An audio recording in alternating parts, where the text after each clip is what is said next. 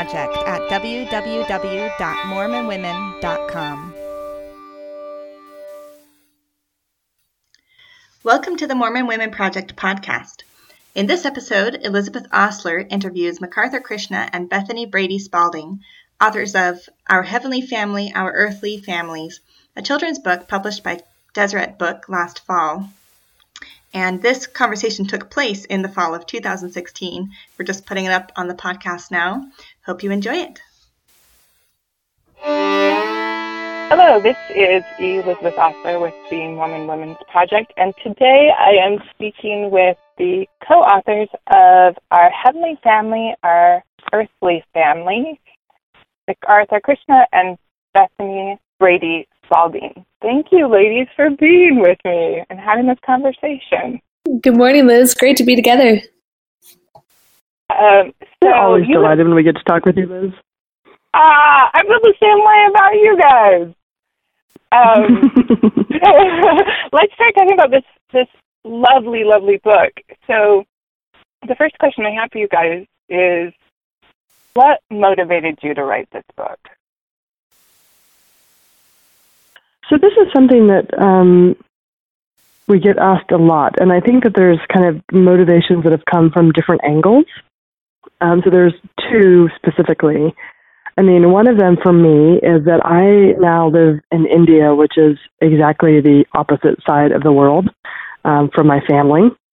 And so I've thought a lot about what family means. And as I've gotten married and been kind of building a family culture, then these are the questions that have been rumbling around in my brain for the last few years. And I even chose to go by MacArthur. So I was actually born not with MacArthur as my first name. That's been my family name. But it's the people that I love best. And so every time someone calls me MacArthur, I get this little trill of delight that ripples through me as I'm like, yes, those are the people I love best.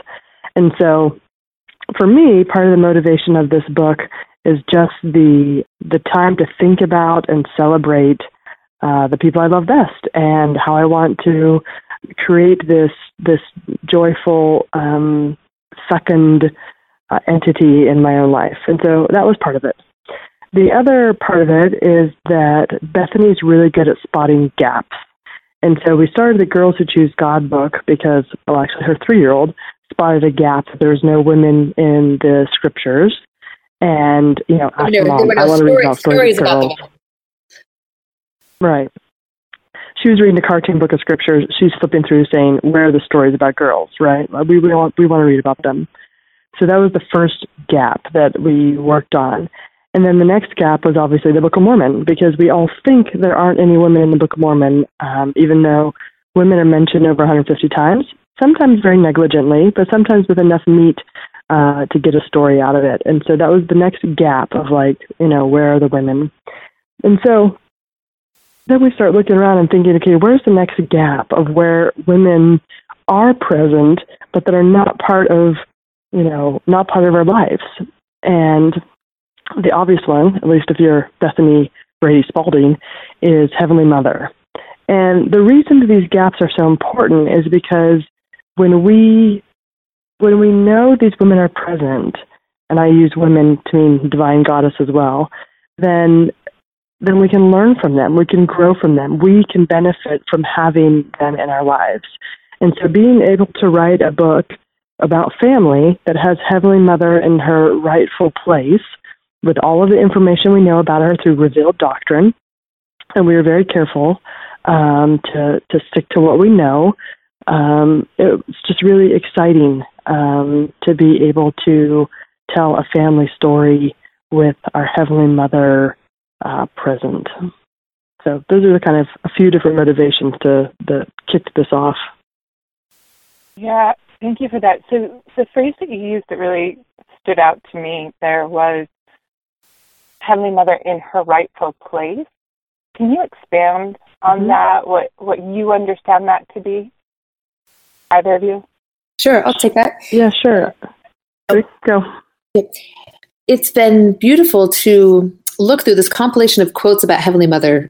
Dr. Paulson, a BYU religion professor, over the last few years had compiled all the quotations. It's not a comprehensive list or exhaustive list, but from the early days of the church up until the present day, where general church leaders and authorities had spoken about Heavenly Mother. And it's astounding to go through those and learn that we actually do know so much about her attributes and her roles and her traits. And so when we say rightful place, we know that she was part of the council in heaven, and that this whole plan of salvation, this plan of happiness, was part of her idea and part of her vision for the human family. And so to put her in that rightful place as being part of that council, we know that she took part in the creation. Of course, the Mother God, with her creative powers, created this beautiful world. And right now she is absent in the way we describe that in our manuals and our temple ceremonies and in our church at large. And so putting her in that rightful place of being involved in the creation,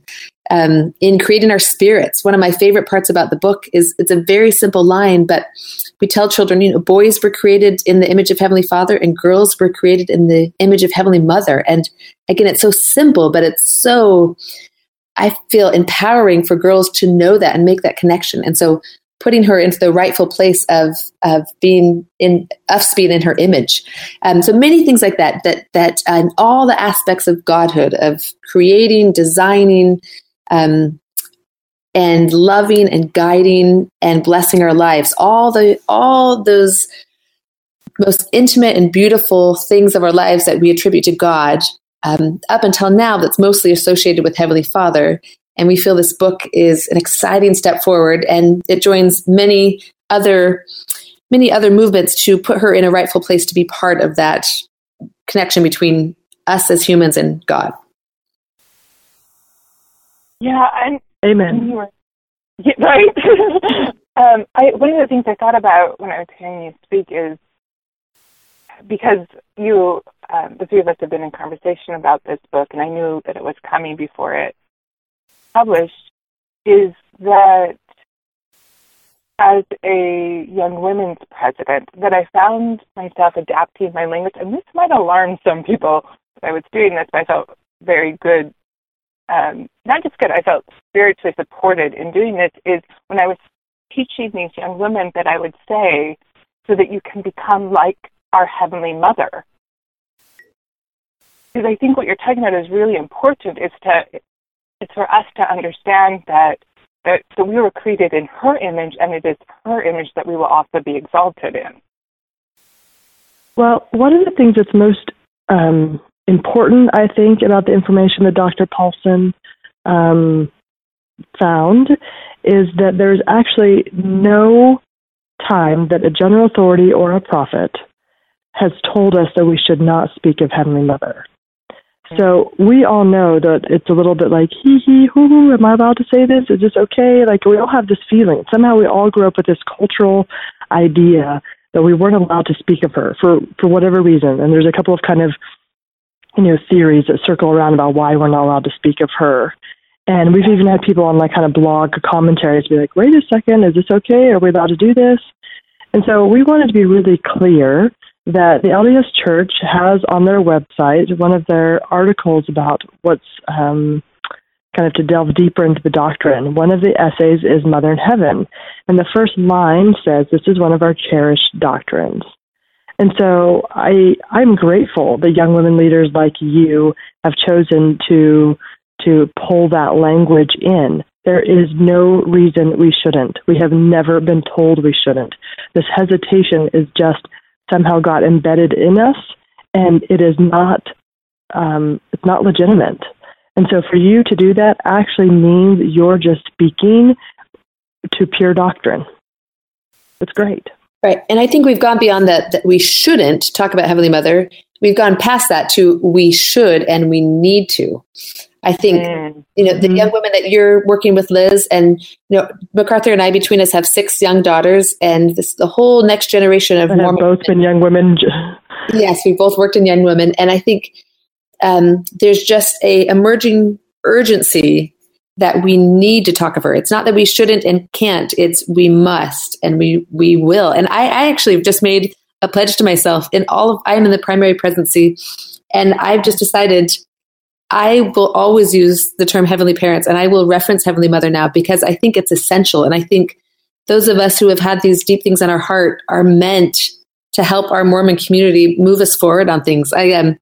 I love the term. Fiona Gibbons is a neighbor and friend of mine here in Richmond, and she talks about the second restoration, where Joseph Smith brought in the first restoration, and now there's the second restoration of all of this feminine divine and all of these important truths that are coming forward about Heavenly Mother. I feel like we're called to do this work, and I feel like the young generation of Mormon women are depending on us, and it's essential that we do that for them and with them. Yeah. So, and do you feel like this petition to amend the Young Women's theme to say we are daughters of heavenly parents is in that vein? Absolutely. Absolutely. I think that must change, and soon, and I think it will. I'm hopeful too. It will. Yeah, I think, the Friend is starting to use the term more of heavenly parents, and not just as a couple, but even Heavenly Mother individually.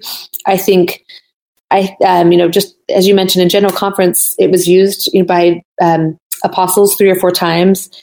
So I think MacArthur has this beautiful phrase of kind of this tidal wave, and I think it's happening, and I think it's going to move all of us forward in positive and important ways. Yeah, exactly. And so I want to even circle back to the statements that you were. So you have statements in every section of your book. Do you call them sections or chapters? What do you call them? We call them spreads because that's the official publishing term. Spreads? Is that what you said? But you can call it anything you'd like. Okay. So in these, that there is a statement by a church leader that either references Heavenly Parents or Heavenly Mother explicitly. So what was that process like, and what in getting those statements? Was it difficult? I would say it was intentional. And so we knew that whatever we were saying in this book, we wanted to be absolutely backed up by modern day revelation. And we consider modern day revelation to be living scripture. So for me, it is absolutely legitimate and even more pertinent to our current state. You should know that out of all of those quotes, we actually had many, many, many, many more, but we picked the ones that were the most current with names that people would recognize from sources that would be considered the most legitimate. If you go into Dr. Paulson and you read all of the other quotes, there's a lot more there that just begins to get farther and farther back. And so we wanted to make sure that we're talking about Holland and Ballard and people that are current in our lives. But it was intentional that we went through and said, okay, here's the information we have about a family process, about how a family comes to earth and gets started and develops and grows. And we know that Heavenly Mother is present and loving. So let's make sure that we've got our words to describe it in fun and playful and interesting ways. And we have a quote from a general authority or a prophet or a female church leader that can support the aspect of the family we want to talk about. And I would build on what MacArthur said in that we are so honored and very humbled to kind of gather, and this is the first, a church, affiliated with Desert Book being the official publishing arm of the church, book about Heavenly Parents and really shining light on Heavenly Mother. But we really want to acknowledge that so many other people paved the way to make this possible. Just the research that Paulson did, and Rachel Hunt Steenblick was one of his research assistants, and Maxine Hanks, and the many people and men and women who have come before us who have felt deeply about this issue and have done the hard work of the research and the gathering and collecting. So we're very grateful to those who have gone before, who have made this book possible. We feel honored to have taken their work and to put it into a form that children can enjoy. I think that's MacArthur and I's forte, is taking all these great big ideas and being able to share it in a fun, comfortable, interactive way with children.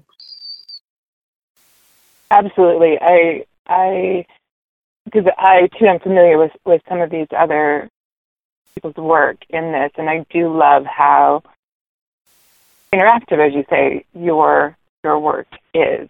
And so going back to these statements with Dr. Paulson, is that where you were able to find most of them? Did you look in other places? Was it hard to find? I guess really what I'm asking are statements about Heavenly Mother or Heavenly Parents within church leadership readily, or can you find them readily, or does it really take some digging? I think more and more there's more sites and blogs and, the article is accessible, but I think even now there's different sites that you can search topics of Heavenly Mother, and it's becoming more and more easy to identify and see those type of quotes.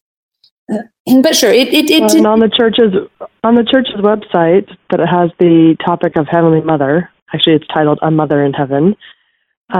There are quotes within that we saw after we'd written the book, and they're some of the same quotes we use in our book.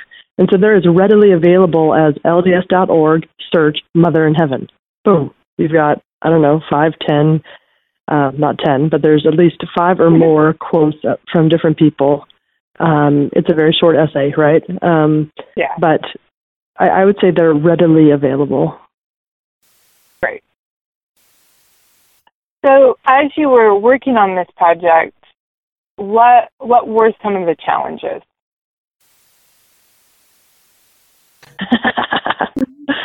Well, I'd say some of the challenges is just the reality of family life, right? Mm-hmm. I mean, like Bethany and I could only work on the book when our family's needs were not present or had been met or were off at school, right? And so, Bethany wouldn't even start working until 10 or 11 o'clock at night when her kids were down. And she'd call me in India, and my kids would have just left for school. And it meant that as we were trying to just siphon off these windows of time to work on something that was so important to us. I mean, one or the other of us was always brain dead, right? Because of our time zone issues. And so, I mean, just the realities of life make it really hard to work on a project. I mean, that's one. Second is we weren't always in the mood to write a book about family. I mean, sometimes I'd call Bethany up and be like, I'm so frustrated. I can't even talk about eternal families right now, right? Can we just talk about something else, right? And so I think that one of the things that we try to really show in the book is that this is not get in a circle and sing kumbaya about families kind of book, right? I mean, we talk about families being quirky in the book. We all know that's just a euphemistic term for crazy. We all come from families that are sometimes a little bit challenging, sometimes is, even if they are, like I said, the people I love best. I mean, and so I think sometimes the reality of trying to write that book is that you have to acknowledge the reality, which is both glorious but demanding. I think that's one of the things. Absolutely. I would say too, just one of the challenges is that family is such a sensitive issue, and everyone's family looks so different. And as we approach this topic, knowing that this would be the best format to be able to talk about Heavenly Mother, we really reached out. We tried to be sensitive at the very beginning and reached out to our single friends, our divorced friends, our friends, LGBT friends, and say, we are going to attempt to write about a family, and that is a delicate, delicate task. And so I think for me, one of the biggest challenges was how do we write about family in a way that resonates with the widest group of people and that isn't hurtful or isn't holding up some ideal or some model that isn't a reality for many people. And so that was a challenge, but we worked really hard to be as sensitive and as inclusive as possible. And certainly it's not perfect, but that was a tremendous challenge, I think, in writing on the family. Yeah, and so and I should say that actually. Go ahead, please. There was a great review from Mormon Women that said, it's not about the structure of the family; it's about the potential and promise and creation. And I think we should be really clear that we didn't want someone to pick up this book and feel depressed. Yet another family book that doesn't make sense in my family, Right. Yeah, and so actually, how long did it take you to, to write this book? We wrote actually probably a year. MacArthur, is that accurate? Yeah, it's about a year to write and another year to get all the publishing steps accomplished. Okay. So having it really prominent in your life and this idea of thinking about families in these ways of our earthly family and our heavenly family.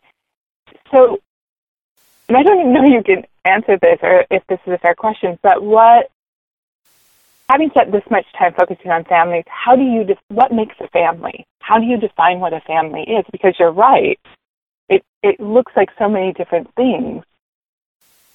How do we determine what makes a family? That's something we deliberately decided not to do. We did not want to define family because that is political and it's divisive and it's hurtful. And not only did we not want to do it, but Deseret Book also did not want to engage in that either. This was not a book to define family. This was a book to describe the possibilities and the opportunities that family, whatever that looks like to families, can use to inspire them to love each other more and to be more patient and to be more playful and to use the family as a school. Maybe, I guess in that sense, that's the one thing we define family, that family is a school that teaches and tutors us to become like our heavenly parents. So we didn't want to define what a family looks like. We wanted to define what a family does or has the potential to do. Yeah, I love that. And I would also say, sorry, go ahead. I was just going to say, I love that because it allows us experience in building these families to define what they look like for us, and that should be an individualistic thing. Absolutely. Absolutely. And in fact, that's what I was about to say, is that a family to me is almost synonymous with just an individual, because you are a family unit, even if you're not married, even if you don't have kids, even if you're a grandma, even if you've never been married. I mean, whatever it is. I didn't get married until I was 37. And I built a family from the people I came from, as I've mentioned, but I also built a family of a tribe of people that I adopted. I have sister friends, as I call them. And in Thanksgiving dinner with family, sometimes it was, people that I just collected along the way that I adore. And so I think that, for me, family are the people I choose to be with. And so, and then all the same things still apply. I mean, these are the people who I learn from and grow from, and they can be a school and, all the same things, love and forgive and blah, blah, blah, and those were not people that were, my spouse or children. And so I think Bethany's right on. We intentionally did not define this. And then we understand that every person is part of, regardless of your earthly situation, you're part of this heavenly family. And even on earth, you can choose to create from whatever place you're in. Mm-hmm. Yeah, that really resonates with me too in my life experience. So how does this knowledge that we're part of a heavenly family influence you as parents? Wow, that's a great question. I think MacArthur often says it well, that knowledge should be comforting and can be comforting and is comforting when we feel inadequate, whether in our own roles, parents, as that we are insufficient to love unconditionally or to be inspired to know important needs of our children, that our heavenly parents are partnering with us on this endeavor, that we don't have to be perfect because we have the gift of heavenly parents. I think for children, it's comforting just to know that, I don't have, and many people don't have the exact type of relationship they would long to have with their earthly parents. And to know that we have that potential with our heavenly parents is comforting. To know that relationship can be beautiful and make up for all the lacking in some of our earthly relationships. Mm-hmm. Yeah, I've done that. And for me recently, as I've been spending time with a new baby, as we were going through this writing process, it feels like my child is on loan to me. That that the heavenly parents have entrusted me with this responsibility, which makes me think they're crazy, frankly. Like, are you kidding me? You sent me this that I'm supposed to tend and nurture and love, and are you kidding? This is such a pure soul. I can't believe you're letting me do this. Like, and then, this idea that she is really theirs. And obviously she's also mine, but for me, the predominant emotion is I've got this stewardship of something that is so pure that it is very much beyond me, right? And so to know that Heavenly Parents trusted me with this, but they also knew that, by golly, I was going to need help, And I think that's that model of Heavenly Parents is vital to me in being able to just even have the courage to be with this pure soul every day as I try to bring my best self to every interaction with her. That's so beautiful, MacArthur. On a lighter note, our family was talking about the book the other day, and my 7-year-old said, "So wait a minute, Mom. This book's telling me that you're my mom and you're my sister. Like, what's up with that?" And she said, "So wait a minute. Who are you? Which one are you?" And we just had a fun conversation. But it does, when we recognize as parents, we are peers with these children, like MacArthur said, that are given to us as a stewardship and to nurture. And I think when we remember that, I think it's easier to have respect and honor these individuals as our equals, and to remember that in maddening moments, that these are our equals. I think is really powerful as a parent. Yes, I can see that. So I am not a parent. I am an aunt of 11, and and I see that too as I have this responsibility as an aunt to build these relationships with them, with these kids, and how important that has been to me. And then also, as I talked about with my young women girls as well, that we've created a little community in that little room on Sunday and on activities, and that there's something really powerful in that, knowing that we are, like with my nieces and nephews, that this is something relationships we were born into, and then with my calling as a young women's president, that these are relationships that we were called to, and there's something really beautiful knowing that they all fall into a family. And absolutely. And I should tell you, Liz, I have some nephews that I call my true love nephews, because they're the people who cracked my heart open and made me love as purely as I've ever known. Yeah. And everyone kind of told me, oh, when you have your own, quote unquote, then your feelings about them will shift. They haven't. That's not my experience at all. I mean, so I'm telling you this so that you appreciate. You don't think that being an aunt is a shoddy substitute for quote unquote having your own. Because the love that I have for those boys is absolutely still present. The adoration and the desire to spend time with them and just my delight in them is absolutely still part of who I am. And there's nothing cut rate about the emotions that I feel for them. So, yeah, I would honor that. Yeah, I really appreciate that, and thank you for saying that. 3 of them, I lost, as you two know, I lost my sister earlier this year, and she left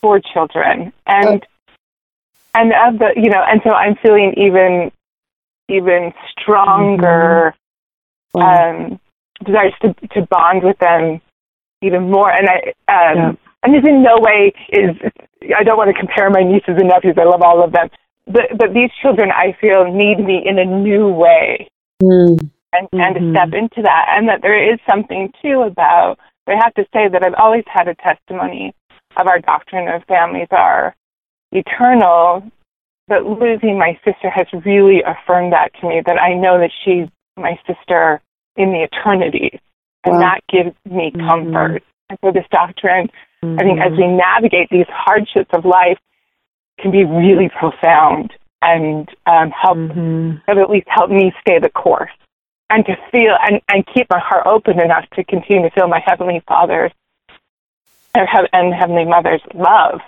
in this pain. Oh, it's so beautiful. They're so lucky to have you, Liz. Those 4 kids are so fortunate to have you as a companion and guide and aunt. Thank you. And I haven't experienced that kind of tragedy. Honestly, I can't even think about it.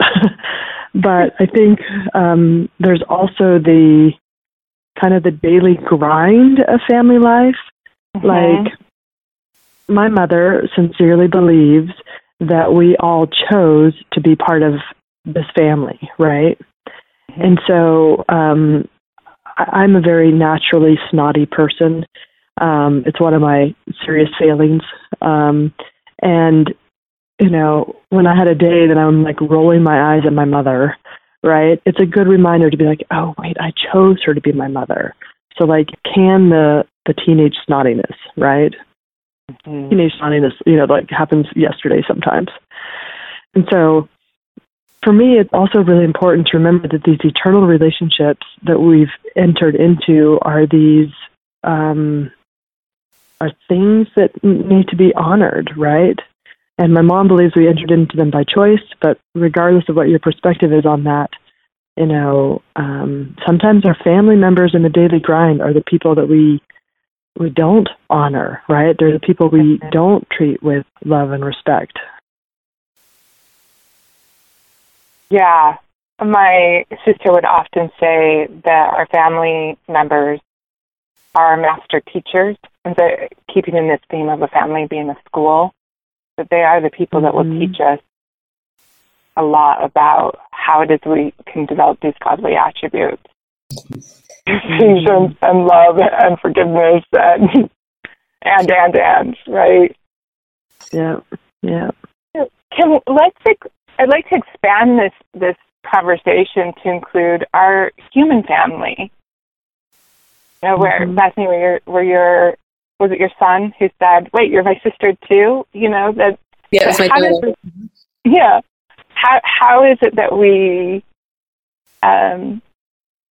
How does it change the way that we treat each other and our brothers and sisters in this earthly school when we have this knowledge that we're part of a heavenly family?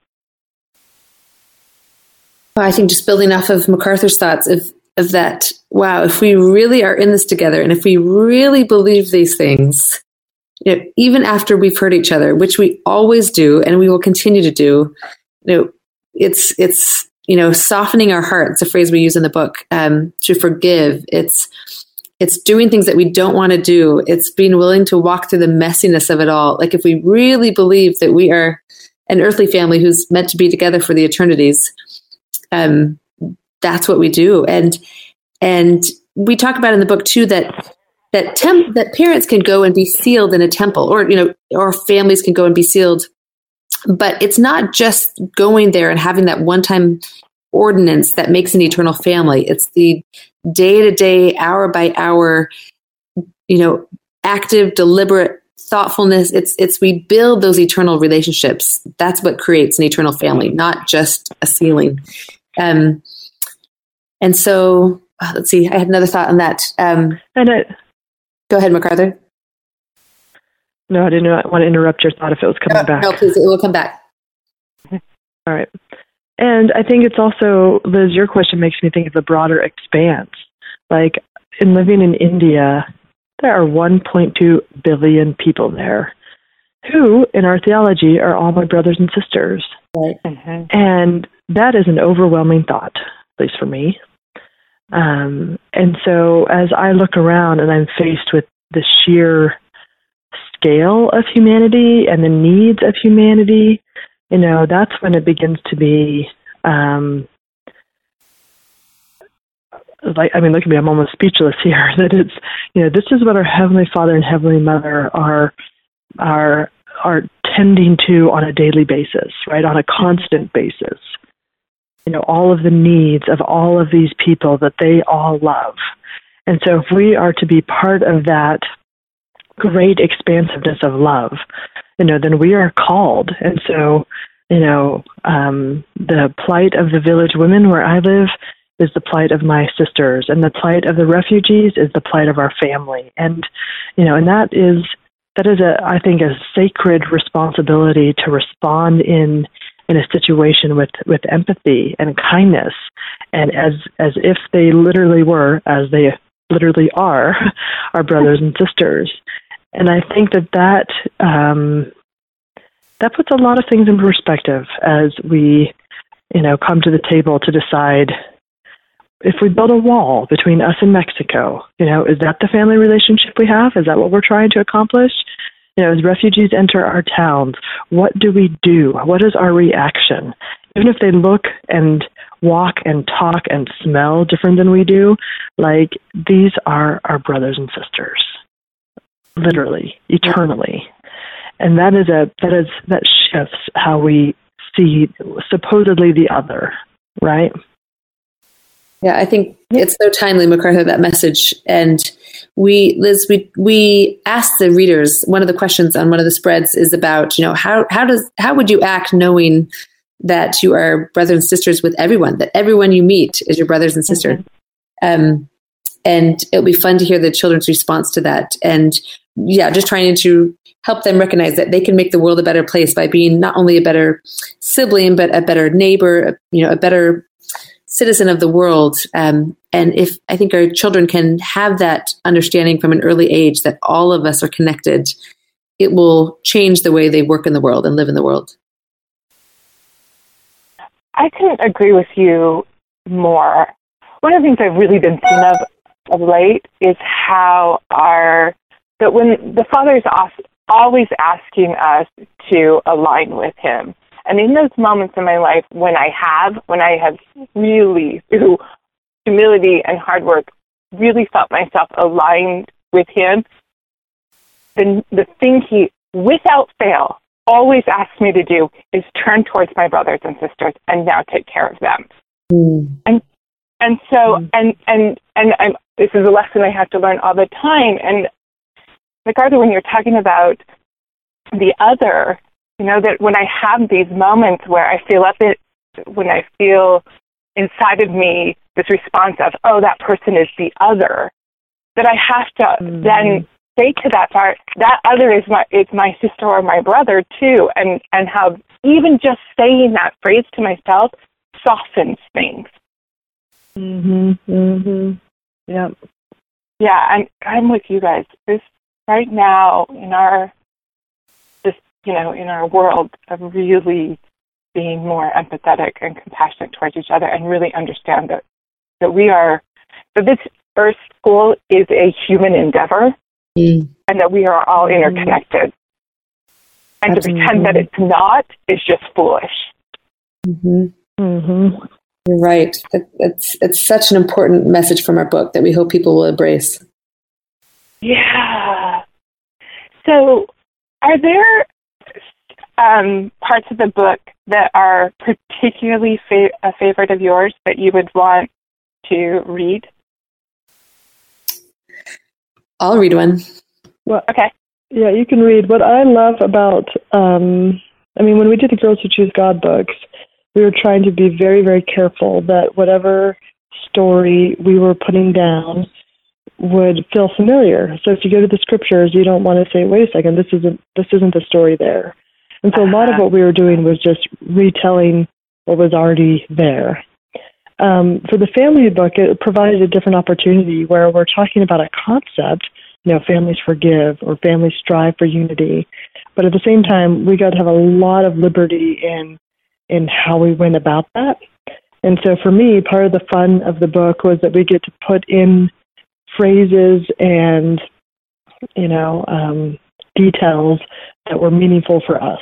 And so Zydeco dancing is one of my favoriteest things in the whole world. And to be able to talk about that on one of the spreads about families developing talents together and activities you can do together is just fun, right? That I'm flipping through the book. I'm like, that's right, there's Zydeco dancing. And so things like that are just fun. It was so much easier to write this book, taking into account the difficulty of the sensitivities, but the actual writing, instead of having to bind ourselves to the text of the scriptures, we just bound ourselves to the experience of our lives. So it was much more fun and playful. And I agree with MacArthur. It was fun to slip in little tidbits of our own families and our extended families into the book. It was really fun. Yeah, and I saw that as I was reading the book, is that these families felt familiar to me because they did feel like my family. Like there were kernels of it where I'm like, yep, we do that. Yep, we do something like that. Nice. So I think that's great. It's great. I really love them. It's funny. We've received some criticism that it feels like a church manual, and we've thought to ourselves, "Wow, I'll sign up for church manuals like this." I don't know many church manuals with Zydeco dancing and Chinese and paper airplane folding and headstands, and so certainly it's not story driven. It is heavy in text, but we try to insert and inject just really really colorful, bright quirks of family life. Mm-hmm. Which is visually captured so beautifully by Caitlin Connolly's art. And that was thanks to MacArthur. Yeah. MacArthur made that possible. Yeah. I don't paint, but I stalk artists really well. That's awesome. They are beautiful. Okay, so which one of you is going to read one of these? I'll read, or we can both read. I'll read one of my favorite parts is Families Work and Play. And first of all, I love Caitlin's image. It's a mother with a young child on her back and a child in tow, and they're climbing over the mountaintops. And I live in Richmond, Virginia, just at the foothills of the Blue Ridge Mountains, and it's our family's favorite escape to go and climb through the mountains. And so I love the image, and I'll read it. It says, caring for our heavenly family must be a lot of work. But surely our heavenly parents find delight in this big job. Families are strongest when they work hard and play hard. And I loved being able to interject Heavenly Mother into just the whole task of caring for our heavenly family, and that it's hard, but it's delightful. Then continuing, earthly parents have jobs to earn money for their families. Parents and children share jobs at home, like making beds, picking up toys, and scrubbing the tub. And even grubby jobs like taking out the garbage can be fun. My youngest, my 5-year-old, will always ride on the garbage can as I roll it out to the curb, and it's one of her favorite things of the whole week. So that was a little tipping my hat to my daughter, Bronte. Laughter and games can help get the chores done. And when the work is finished, it's time to play. Every family can discover their favorite way to have fun together. Maybe camping, or going to an opera, or having a pillow fight. You can make your family smile when you work and play as a team. I think oftentimes in Mormonism, we talk about the responsibilities of family, which are important. But I think one of our greatest responsibilities is to laugh and have fun and explore and adventure together. That's what, in my family, that's what builds our deep bonds. That's what builds our commitment to each other and our willingness to do the hard work. And so we truly try to highlight in this spread how essential fun is for family life. Yeah, and that our doctrine is that we are to have joy, and an action of joy is fun. Right. And so I love it. So this book keeps in the tradition with the Girls Who Choose series, where you have some text and then you ask questions to ignite conversation. And I think it'd be fun if you would ask one of the questions and MacArthur and I can answer it. Absolutely. What's your favorite way to play with your family?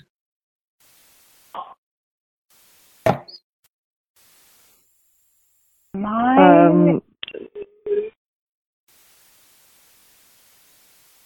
want to go, MacArthur? Do you have something? I was just going to say we have two things in our family that we love. One is we have dance parties. And so at the end of family home evening, we turn on some, bouncy, happy music, and we all jump around and dance.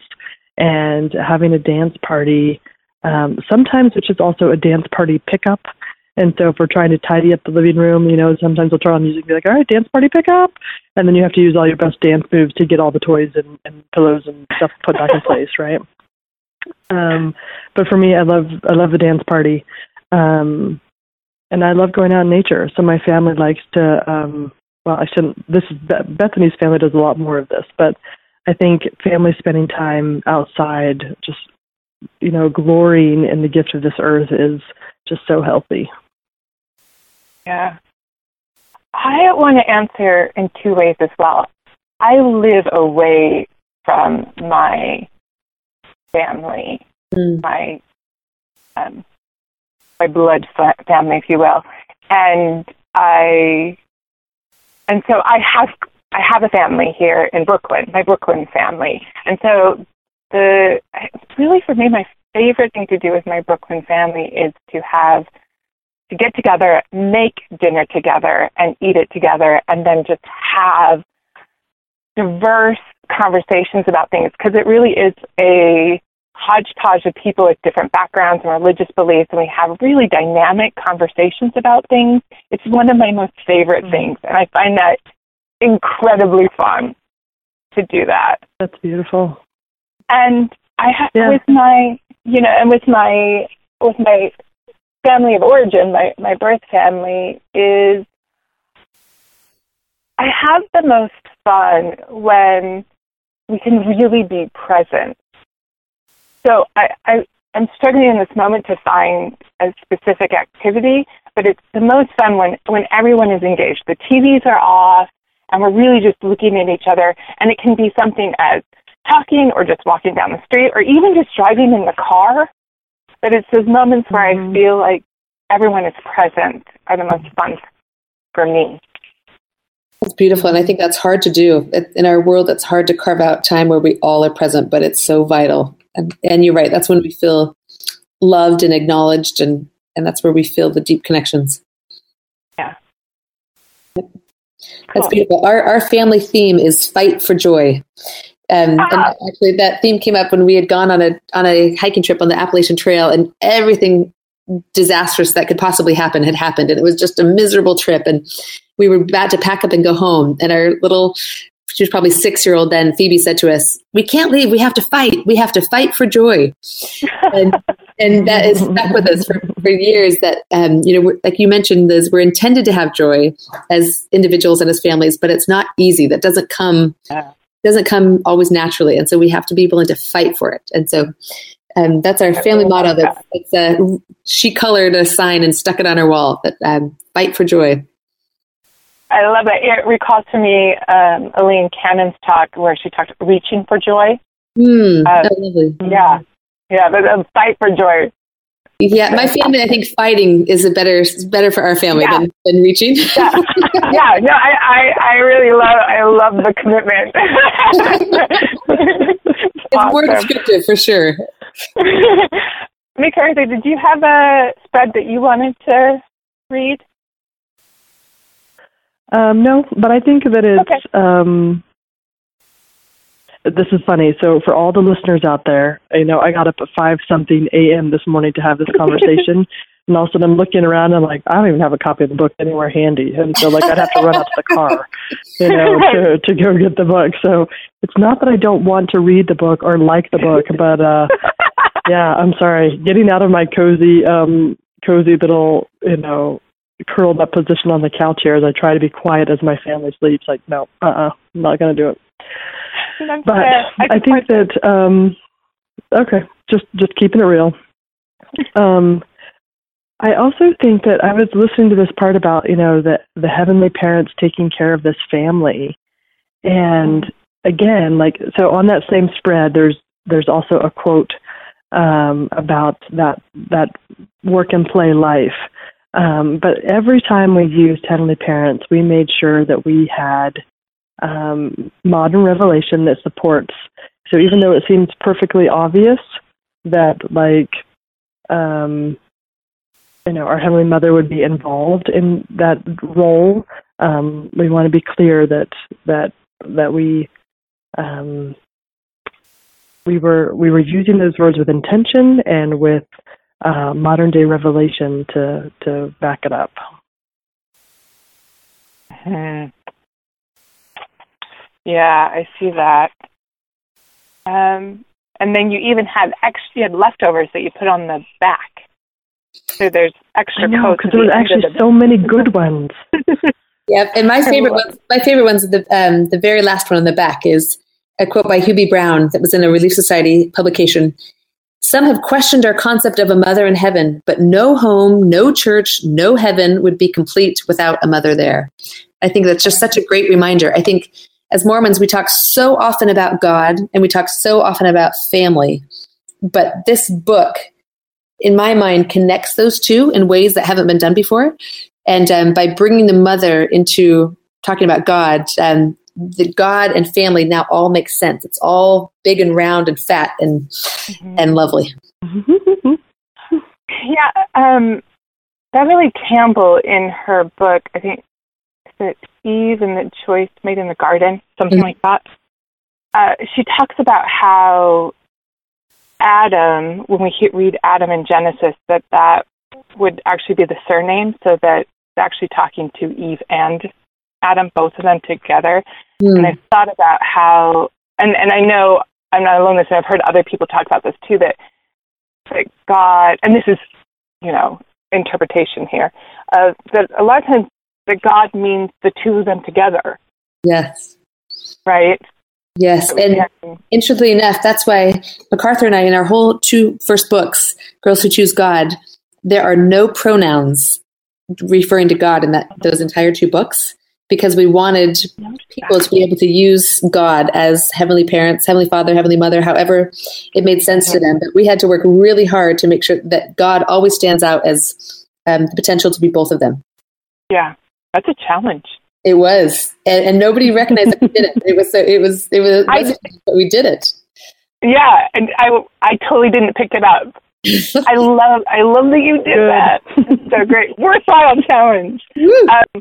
I do want to be respectful of your time. So 2 questions. One, is there anything that you really want to say that I haven't asked? You're so fun. You've done a beautiful job of crafting questions. We've gotten through a lot of good stuff. Oh, good. So then my final question for each of you, and I'd like both of you to answer this, is working on this project and doing this work and thinking about these things, what were some of the unexpected joys that came out of it? Go ahead, MacArthur. I'm thinking.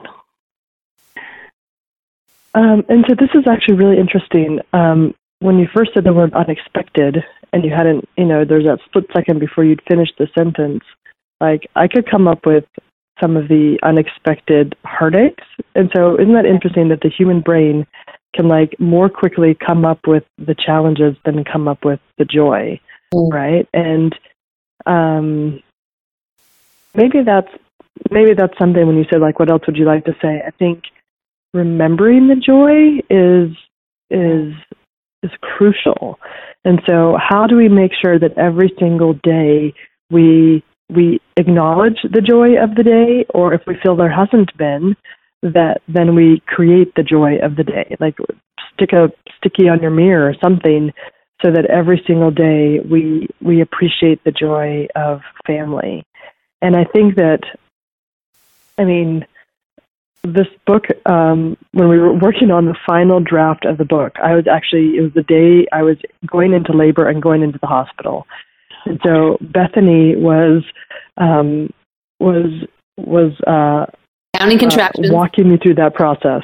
I was having contractions, and Bethany was making me breathe through them. And then we would have half an hour to work, and then 20 minutes to work, and then 15 minutes to work, and also more 10 minutes to work. I'm all right, I think I better I gotta sign off here, right? But we did. And, we wrapped off our manuscript to give Desert Book right as Zara was born. That's amazing. Yeah. It was fun. She was with us. So apropos. It was a riot, So Bethany's breathe. Okay, and we're back, right? Okay, let's do this, and what about this, and how do we change this, right? I mean, it was ridiculous, right? One of those silly scenes that should be in a movie somewhere.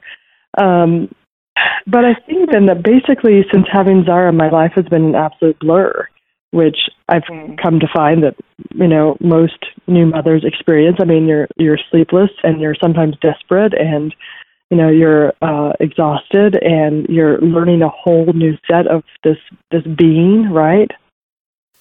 And I think that's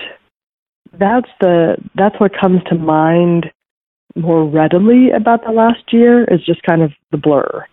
And so to make me pause and say, tell me about the joy of last year, right? Tell me the joy. And I know you're asking about the unexpected joy of the book, but I think for me, the unexpected joy that I need to consider is my young daughter, right? And to turn your thoughts to the joy instead of the lack of sleep, is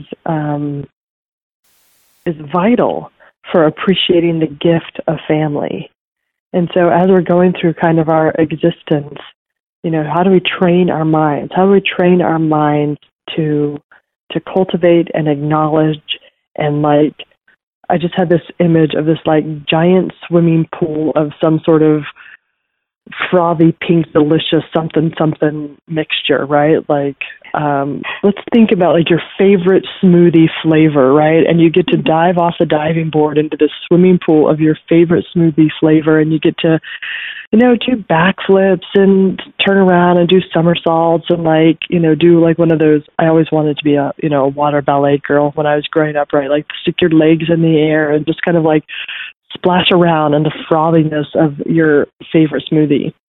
And how do we make that mental image what we think of as family life, right?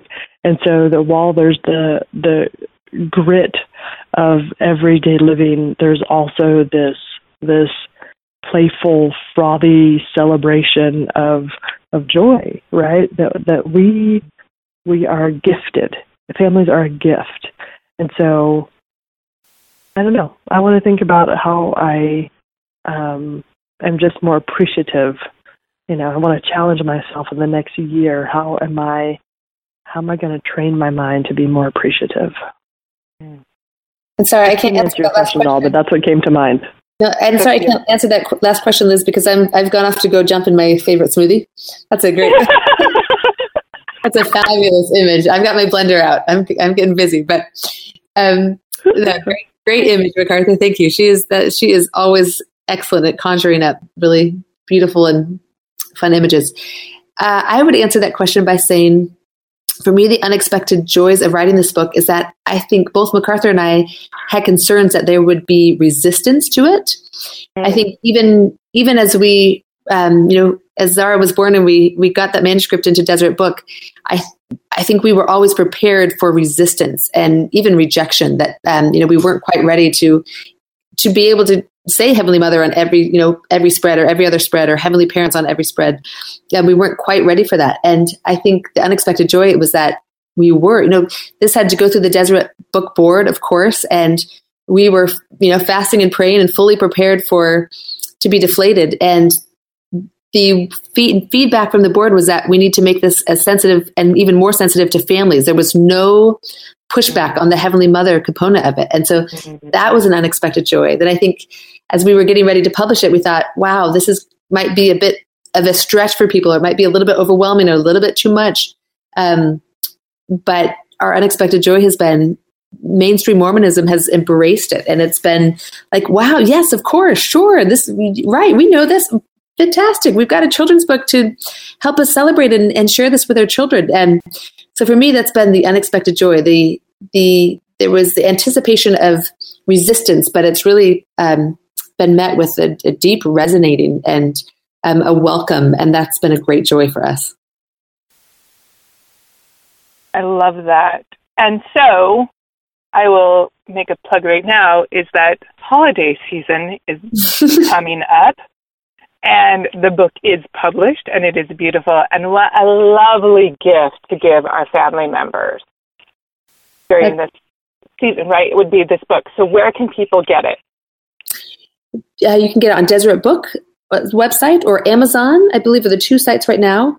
And just one more thought is that I feel hopeful that the unexpected joy of it being met with such welcoming and open arms, it makes me hopeful for our faith community, that we are open to embracing our beautiful and richest theologies. And it makes me excited to move forward. It's really joyful. I completely agree. Wonderful. This has been such a lovely conversation. As always, I so enjoy our time together and the rich, dynamic conversations that we're able to have as faithful LDS women. So thank you for participating in this and for giving us this beautiful gift of this book and your talent. Well, thank you for orchestrating it, Liz. You're a genius, and we admire you so much. Thanks for making this possible. Of course. This is expected joy, Liz, right? Like, we always expect joy when we talk to you. And so you asked about the unexpected joys of the book. This is expected joy. Yeah, Thank you. You two go and make your smoothies and dive in. Exactly. Everyone go do that. Okay. Bye-bye. Thank you. Take Bye-bye. care. If you enjoy this podcast and the hundreds of interviews with modern Mormon women in our online library, please share with your friends and consider making a tax-deductible donation at www.mormonwomen.com to help us fund interview transcription and website support.